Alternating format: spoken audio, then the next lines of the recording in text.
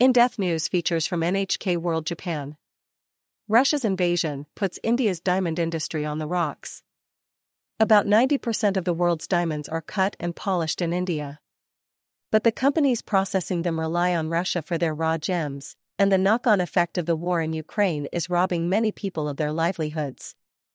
Massive job cuts. Praveen Bsesania is one of tens of thousands of people who have lost their jobs in India's diamond industry this year. His employer laid him off in July after 17 years. The 42-year-old now struggles to make ends meet as a taxi driver. He says his income is less than half of what it was, and he can't see a way forward. Processing diamonds is the only work I know, he says. Diamond City. Bsesania lives in Surat, a coastal city of 6 million that has been dubbed the Diamond City. It has been a diamond processing hub since the 1960s, thanks in large part to the low-cost labor. Signs with the word diamond can be seen at every turn, and the central market bustles with people buying and selling gems. Sanctions bite in Surat. Nikhil Asaderia runs a diamond processing company in Surat. He says Russia's invasion of Ukraine, and the economic sanctions imposed by Western countries in response, have made it much harder to acquire raw diamonds. Russia is the world's largest producer of raw diamonds, accounting for nearly 30% of the total. In March 2022, the world's largest diamond consumer, the United States, banned imports of Russian diamonds. Other countries came under pressure to do the same, and the number of rough stones entering India has significantly decreased. Major Russian banks have been cut off from the SWIFT international payment network, making it even harder for Indian companies to buy rough stones directly. 70% of those Asaderia's company handled were from Russia. His revenue has slumped, and he says he may have to lay off some of his 700 employees.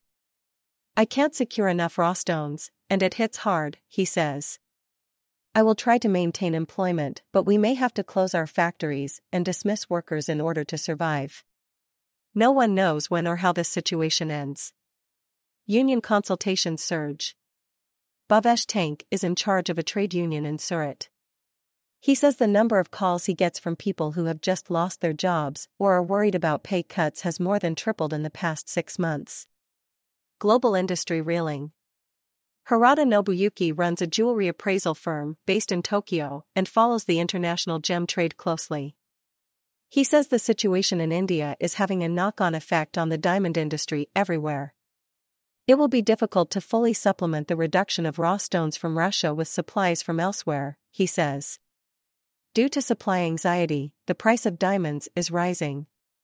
The international rate for the finest polished diamonds is 30% higher than before the invasion.